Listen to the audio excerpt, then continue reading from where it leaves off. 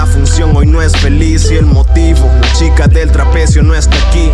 De igual manera debo intentar sacarle sonrisas a estas ganas de llorar que me acarician, y no precisamente por su ausencia.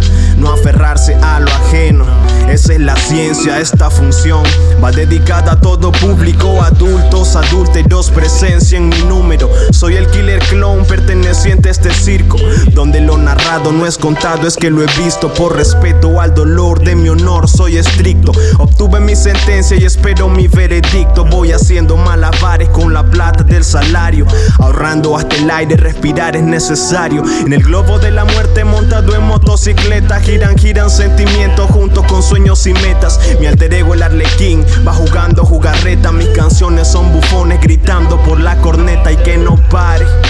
Me gritan que no pare, que no hay día soleado, que al nublado no lo aclare, que no debo avergonzarme por mi gran nariz que es roja, si no se avergüenza el mono que baila en la cuerda floja. Y por dinero hago cosas que no quiero, he perdido ya la cuenta de colegas que murieron en las manos del destino justiciero que apuñala con traición y decepciones de terceros en el monociclo.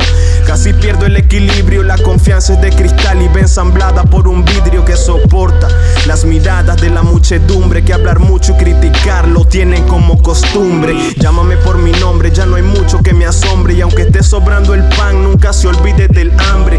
Llámame por mi nombre, ya no hay mucho que me asombre, y aunque esté sobrando el pan, nunca se olvide del hambre. Esta es la fusión con mi función sin ficción, difundo mi legado y defiendo mi posición. Esta es la función con mi función sin ficción, sean todos bienvenidos a disfrutar de Killer Clone. Esta es la fusión con mi función sin ficción, difundo mi legado y defiendo mi posición.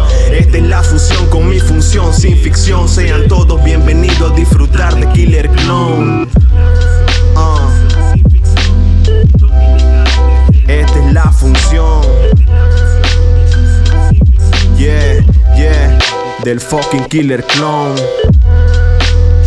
Word, Bari Aska on the mic, desde Bambata Records.